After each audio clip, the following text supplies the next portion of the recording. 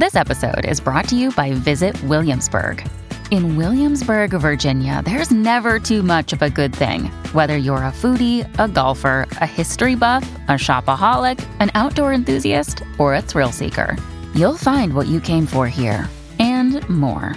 So ask yourself, what is it you want? Discover Williamsburg and plan your trip at visitwilliamsburg.com.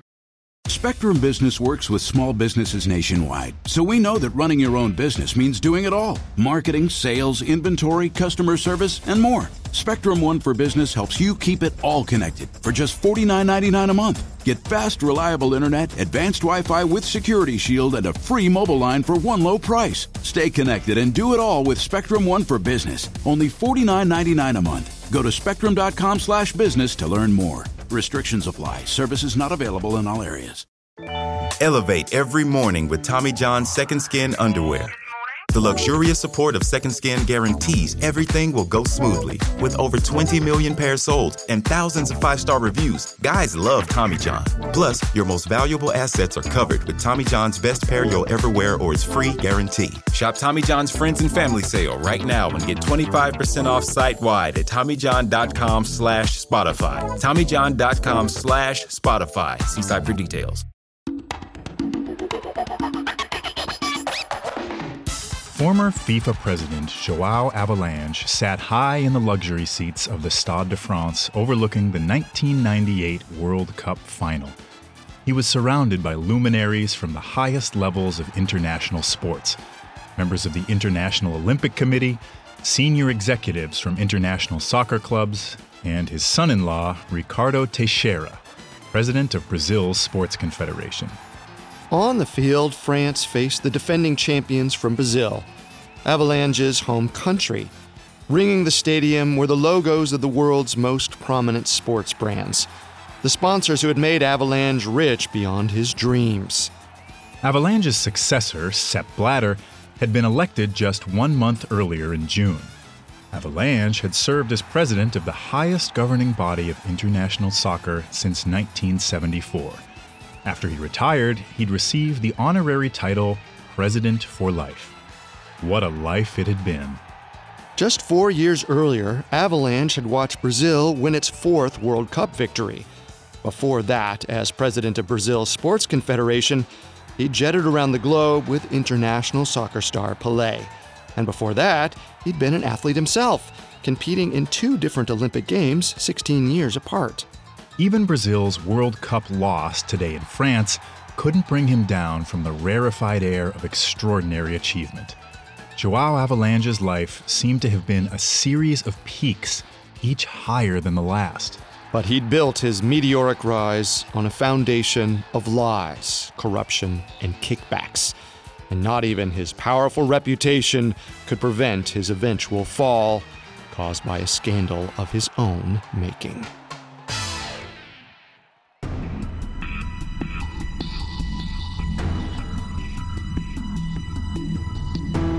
Welcome to Sports Criminals, a Parcast original. Each week, we dive into the dark side of sports history and look at athletes who not only broke the law, but broke the rules and covenants of their sport. We'll also uncover how their actions impacted the history of the sport they played. I'm Tim Johnson. And I'm Carter Roy.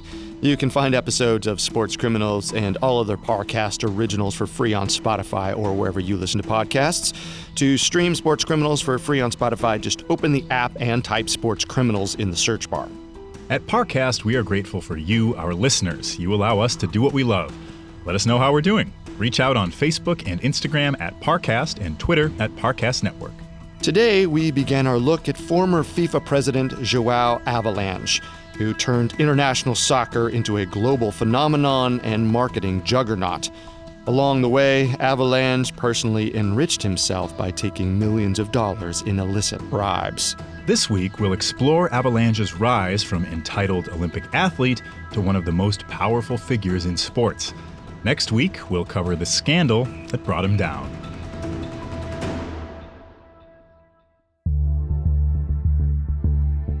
João Havelange lived to be 100, and almost until the very end, at the age of 96, he was still the honorary president of FIFA. the International Federation of Association Football. He'd competed in the Olympics, won a silver medal at the Pan American Games, and was a member of the International Olympic Committee, or IOC, for nearly half a century. He was also an accomplished lawyer, director of Brazil's national bus transportation company, and later oversaw all of Brazil's sports during the rise of Pelé, one of history's most famous soccer players. But despite his many accomplishments, at the end of Havelange's life, he was best known for soiling the sport of soccer by encouraging underhanded tactics and dishonest kickbacks. João Havelange's experience with the darker side of humanity started from the time he was born. His father was an arms dealer supplied primarily by Belgium-based FN Herstal. Herstal manufactured a variety of weapons, including the guns used in the 1914 assassination of Archduke Franz Ferdinand of Austria, which had plunged the world into war just 2 years before Havelange's birth. Thanks to his father's career, Havelange spent his early years in privilege. He attended classes at Rio's prestigious Lyceum French High School and later joined his father's company. But by that time, the business had taken a turn for the worse. His father was under enormous stress and suffered a fatal heart attack when Havelange was only 18. The event cemented a key tenet of Havelange's worldview. He believed the state should have done more for his father's faltering business, but the government had failed to act when Havelange Sr. needed it most. João decided then and there that he'd make his own way in the world. He would never again expect someone else to help him, and he'd bend any rule he had to in order to get what he wanted. Havelange aimed to shoot to the top as quickly as possible. He went on to attend law school at Rio de Janeiro's prestigious Fluminense Federal University, alongside the privileged offspring of other Brazilian elites. But before embarking on a legal career, he was determined to become a successful athlete. Like many other Brazilians, Havelange played soccer, but he wasn't talented enough to go pro. However, he did excel at another sport, swimming. The water suited Havelange, and he was good enough to make Brazil's Olympic team at 20 years old. He competed in the 400 and 1500-meter freestyle events at the 1936 Games in Berlin. Although he failed to medal, he gained national recognition as a Brazilian and South American champion. Soon he was playing water polo for his local club Botafogo and also Sao Paulo's Esperia. These were exclusive sports clubs, the domains of high-achieving athletes from privileged families. They were also Havelange's introduction to a world of prominent sports executives. These influential people would become critically important to his future success. In 1937, at only 21 years old, Havelange leveraged his athletic skill to take on greater responsibilities at the sports clubs. He acted as treasurer of Botafogo and later as director of Esperia. The work helped him grow his network of prominent associates, and he had no compunctions about using those connections to push his career further. That kind of "I'll scratch your back if you scratch mine" philosophy became his go-to strategy. Like his father, Havelange found an opportunity in armed conflict. When Brazil declared war on Germany in 1942, it became difficult for Axis powers, Germany, Italy, and Japan, to do business in Brazil. At that time, Brazil's largest public transport company was run by two native Italians. Havelange convinced them to take him on as the front-facing manager of their business. This allowed them to keep lower profiles and avoid negative press. Havelange managed the company for the duration of the war and was asked to stay on after its conclusion in 1945. Following the conflict, Brazil nationalized many industries and was desperate to improve its transportation system. Thanks to his connections and a bit of luck, Havelange found himself in charge of a giant public transport company and in a powerful government position. But even with this enormous responsibility, Havelange never abandoned his love of sport. The 34-year-old continued to compete in the pool, winning a silver medal at the 1951 Pan American Games with Brazil's water polo team. Incredibly, he then participated in his second Olympics, again as a member of Brazil's water polo team at the 1952 Games in Helsinki, 16 years after competing in Berlin. Thanks to the national recognition he earned from his athleticism, Havelange finagled his way into becoming president of Sao Paulo's Swimming Association. He used his influence there to help a friend, Silvio Pacheco, obtain a seat on Brazil's Sports Confederation, which oversaw many of Brazil's sports. Pacheco returned the favor in 1954 by making Havelange national director of water sports. This was typical of the kind of cronyism that was Havelange's practice in business dealings. In his view, the world ran on favors and reciprocity, and the spoils belonged to those who could take advantage of their connections. Using his appointment as director of water sports as a springboard, Havelange became a founding member of Brazil's Olympic Committee in 1955. In this role, he helped to groom elite athletes and create a framework for sports administration. The committee also selected potential cities to host the Olympic Games. As Havelange would later come to learn, and profit from, not all those bids were won on merit. Havelange, now 40, headed up Brazil's delegation to the 1956 Olympics in Melbourne.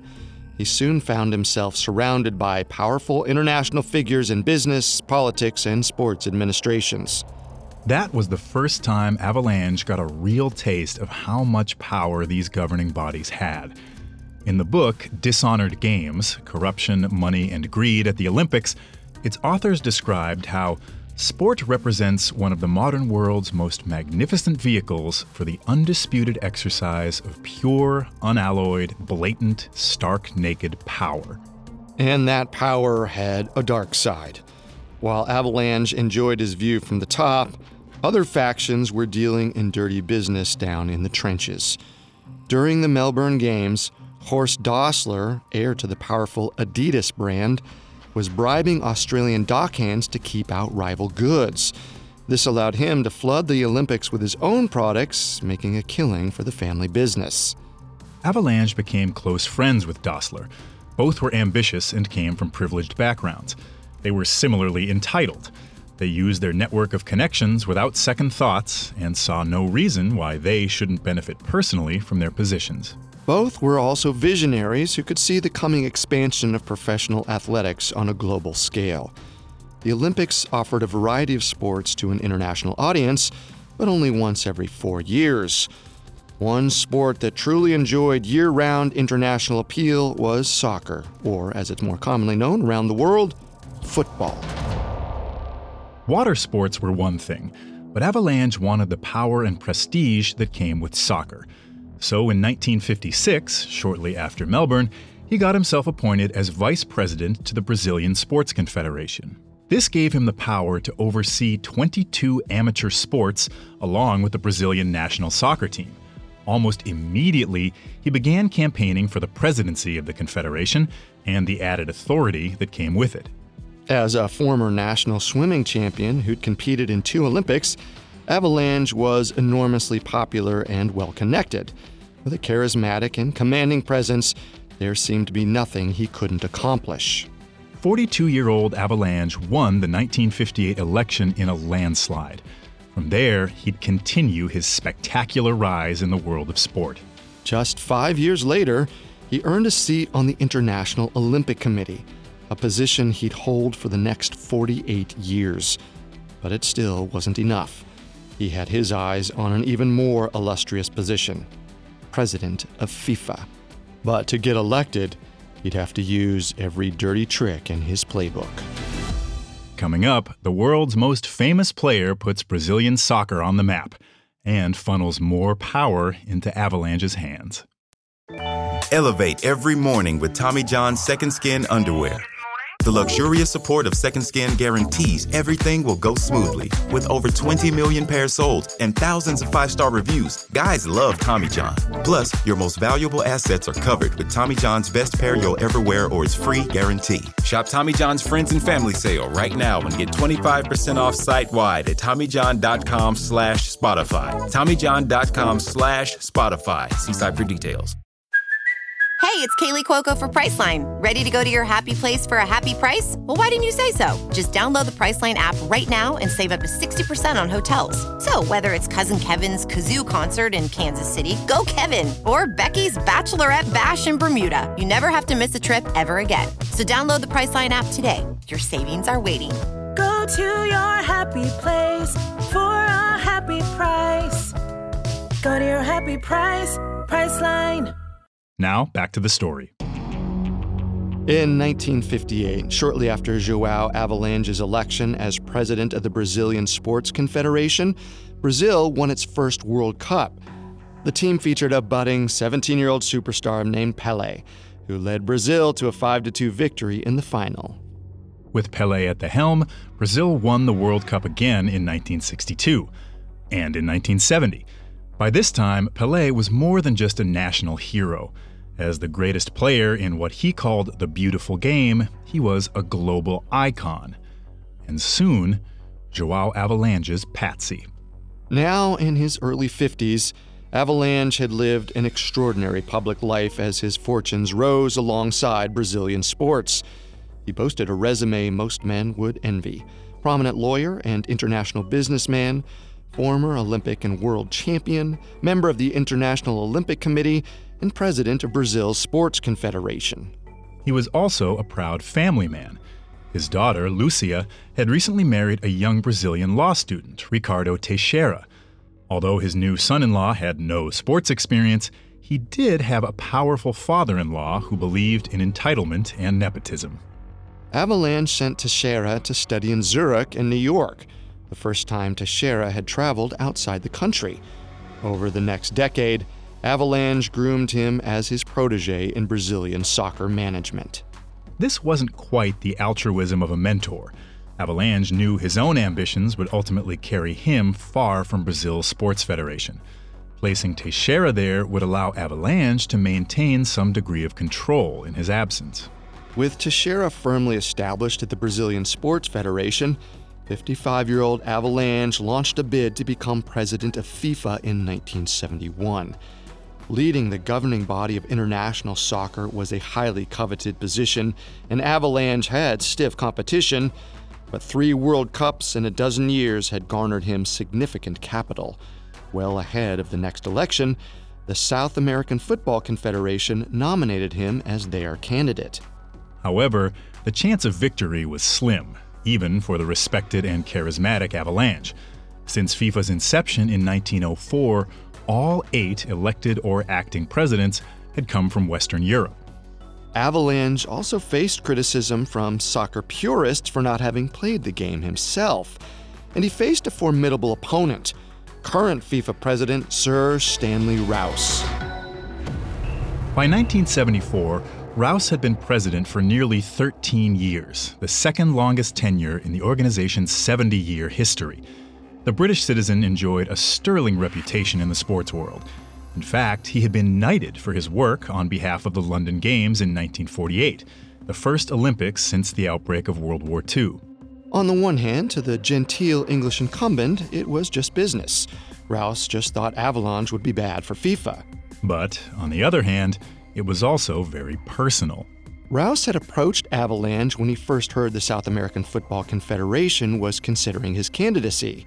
Rouse insisted that Havelange had told him he wasn't running. Havelange denied the incident ever happened. Essentially, both men were calling each other liars, and things got heated. As president, Rouse unabashedly favored tradition, meaning he favored Europe at the expense of other continents. Many of his backers felt the same way. United European Football Association president Artemio Franchi, an Italian, declared that if Havelange won the election, Europe might break away from FIFA and create its own federation. But Havelange knew he could court the votes of Asian, African, Caribbean, and South American soccer federations. Accustomed to being treated as second class by FIFA's Eurocentric executives, this was their chance to consolidate power for themselves.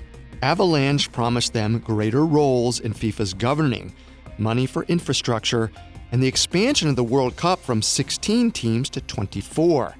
Expansion meant voting rights for those 8 new territories. It would also mean diminished European power. In 1972, Havelange invited teams from 20 countries to Brazil, all costs covered, to play in a soccer tournament of his own making. It was known as the Brazil Independence Cup and had no connection to FIFA. His calculated outreach to these underserved members was smart. And he had a powerful PR weapon, Pelé. Havelange embarked on a 2-year campaign that took him to more than 80 countries, often with Pelé by his side. It was a brilliant maneuver. Even if the local federations weren't interested in what Havelange had to say, they certainly wanted to see the sport's greatest ambassador in the flesh. Havelange was meticulous. He took pictures of every important executive he met, explaining later, "I cannot run the risk of meeting them tomorrow in London, Paris, or any other place and not remembering his or her name. If I do not say hello, I will have an enemy."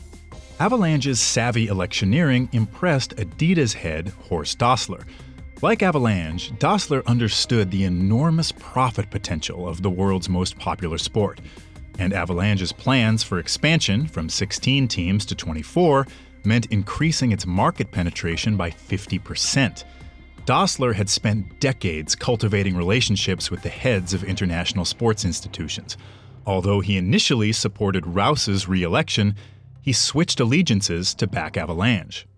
Dassler started leveraging his own connections. He had established relationships with several powerful French sports officials. Jean Sadoul, president of the French Professional League, broke with his fellow Europeans to support Havelange, and it was likely at Dassler's urging. When it came time to vote, Havelange called in more favors from his network of powerful friends. He convinced one associate, a senior Lufthansa executive, to provide free plane tickets for many of the poorer African delegates to attend the vote. Some accused Havelange of buying votes by giving the African delegates cash bribes. Whether true or not, he did spend enormous sums of money traveling and doling out promises of economic boons to come, money for infrastructure, voting rights, and greater control of their destinies in a more democratic FIFA. The gambit resulted in a huge payoff for Havelange. He defeated Rouse by a vote of 68 to 52.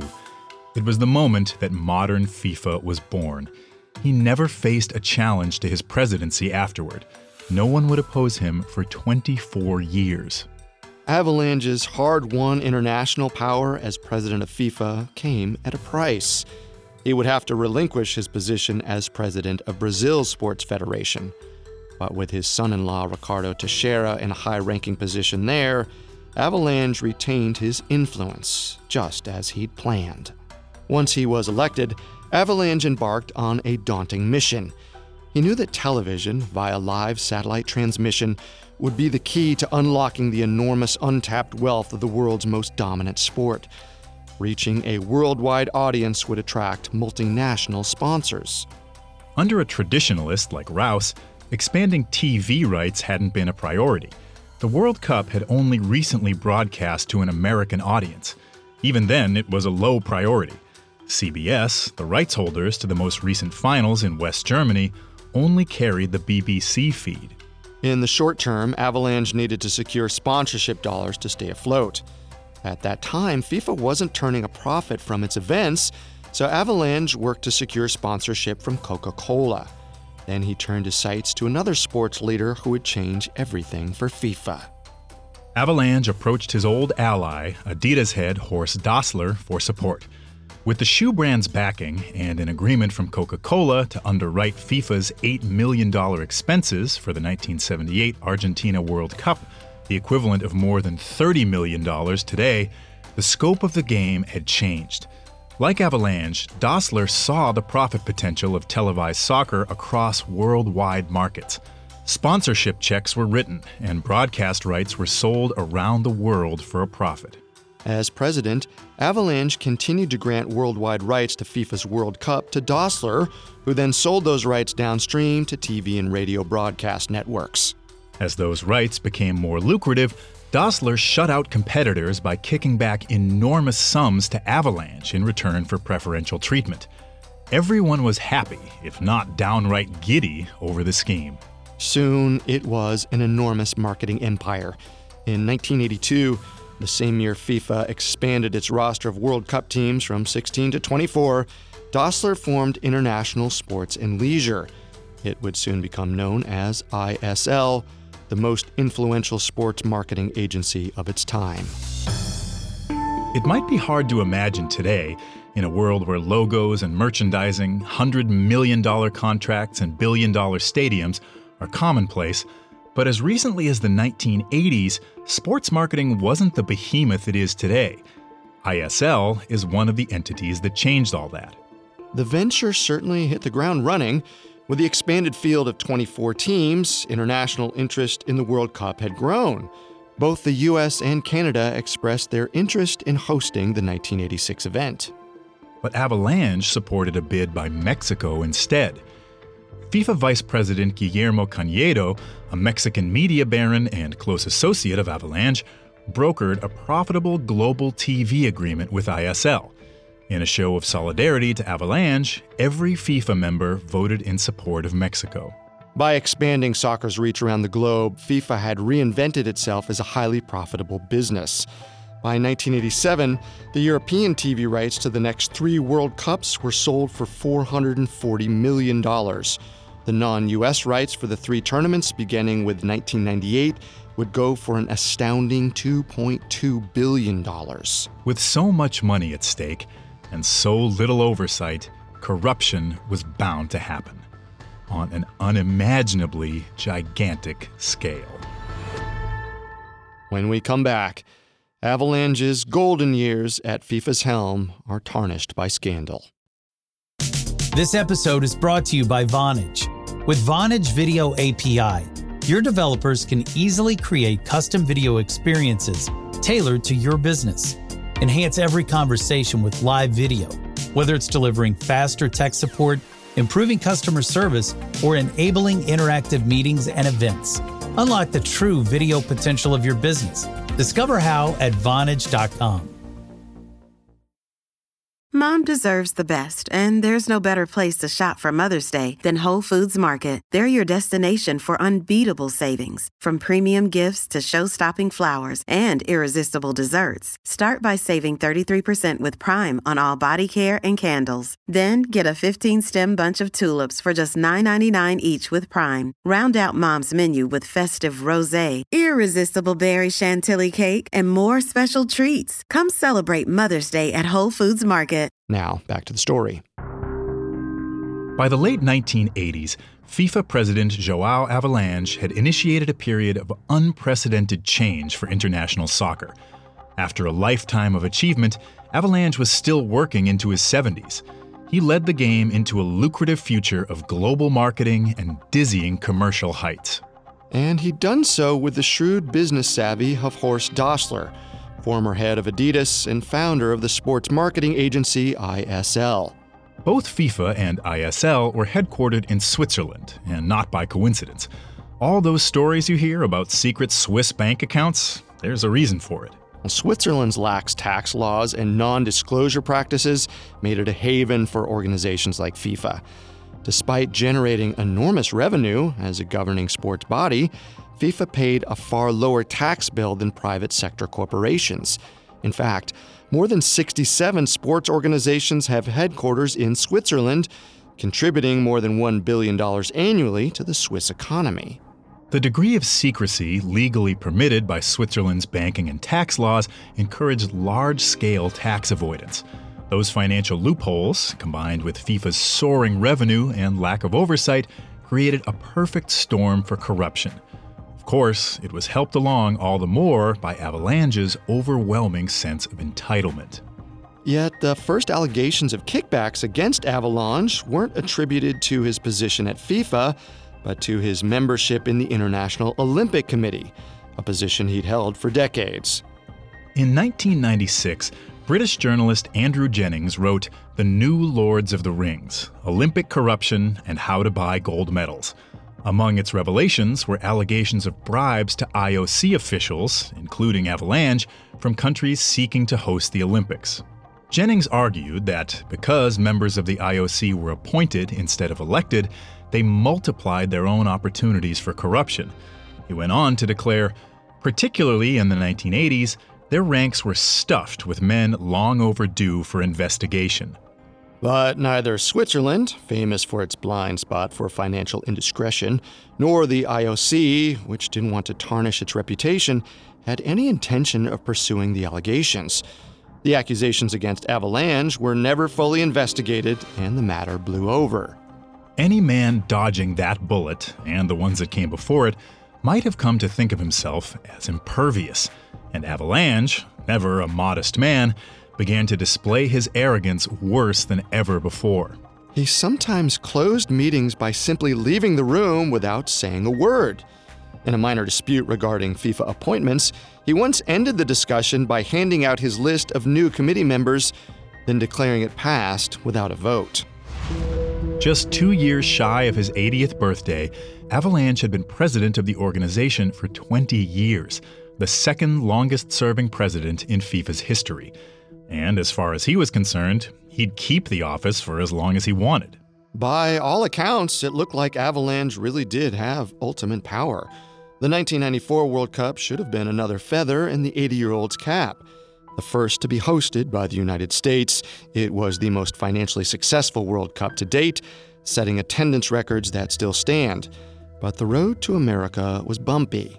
Retired from his playing days, soccer legend Pelé had formed his own company and was eager to acquire the Brazilian domestic rights to the first World Cup played in the United States. Although his group bid $5 million, the rights were awarded to the Globo and Bandeirantes networks for only $4 million. Pelé charged that he lost the bid because he refused to pay a $1 million kickback to Brazilian Football Confederation President Ricardo Teixeira, Havelange's son-in-law. In response, Teixeira sued Pelé for defamation, and Havelange threatened to declare Pelé persona non grata with FIFA, essentially banishing him from the sport.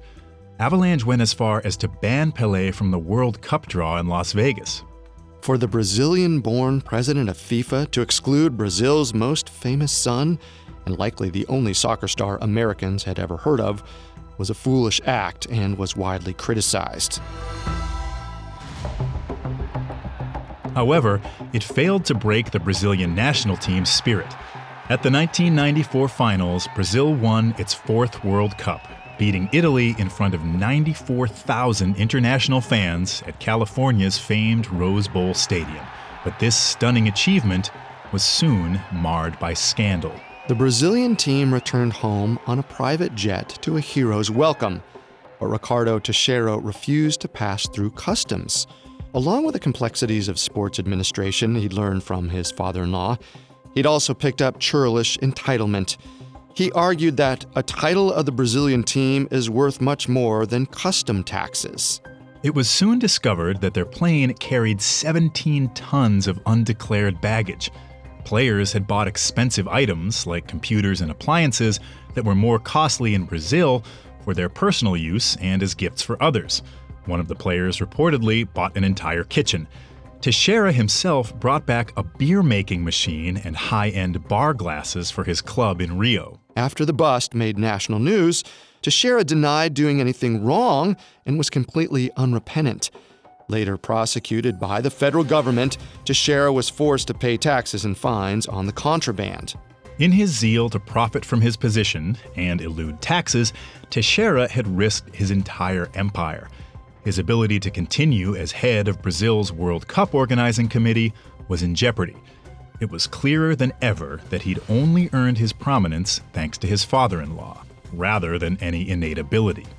And yet, Teixeira was conniving enough to hold on to power once he got it.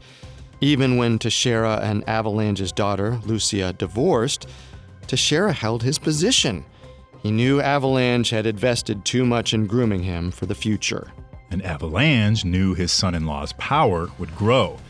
In a magazine interview, he told a reporter, if you had to define cunning, in the best sense of the word, it'd be Ricardo Teixeira. Despite the family turmoil and his still public feud with Pelé, Havelange managed to win a sixth term as FIFA president. His success was simply impossible to overlook. He'd turned FIFA into a sports juggernaut, second only to the Olympics in international sports. He championed women's soccer, staging the first Women's World Cup in 1991, even before it became an Olympic event in 1996. By 1998, the organization had more members than the UN. And in 1998, the World Cup expanded again, this time to 32 teams, twice the number of countries that had participated when Havelange assumed the presidency in 1974. Meanwhile, the pipeline of money to FIFA and ISL continued to flow unabated. In 1996, the ISL agency bought the combined rights to the 2002 and 2006 World Cup finals for nearly $2 billion. But eventually, Havelange had to call it quits. In 1998, secure in his legacy, the 82-year-old relinquished the presidency, anointing his successor in a contested election that reeked of corruption. The new president, Sepp Blatter, created a new lifelong title for Havelange, Honorary President. With it came many of the lavish benefits he enjoyed during his presidency, including a car and chauffeur and a rich annual salary. But despite all the perks, all was not well in Havelange's kingdom. ISL went bankrupt in 2001, leaving debts of nearly $200 million. A Swiss court was convened to investigate the collapse and the whereabouts of millions of missing dollars. The trail led directly to FIFA. A former ISL executive testified that the company became a private source of money for FIFA, virtually their private bank. Indictments were coming for fraud, forgery of public documents, tax evasion, and money laundering. Among the most damning allegations, that Havelange and Teixeira had, between them, accepted bribes from ISL totaling as much as $50 million. The visionary who'd helped build soccer into a billion-dollar sport had reached too far and flown too high, and was about to come crashing down to earth.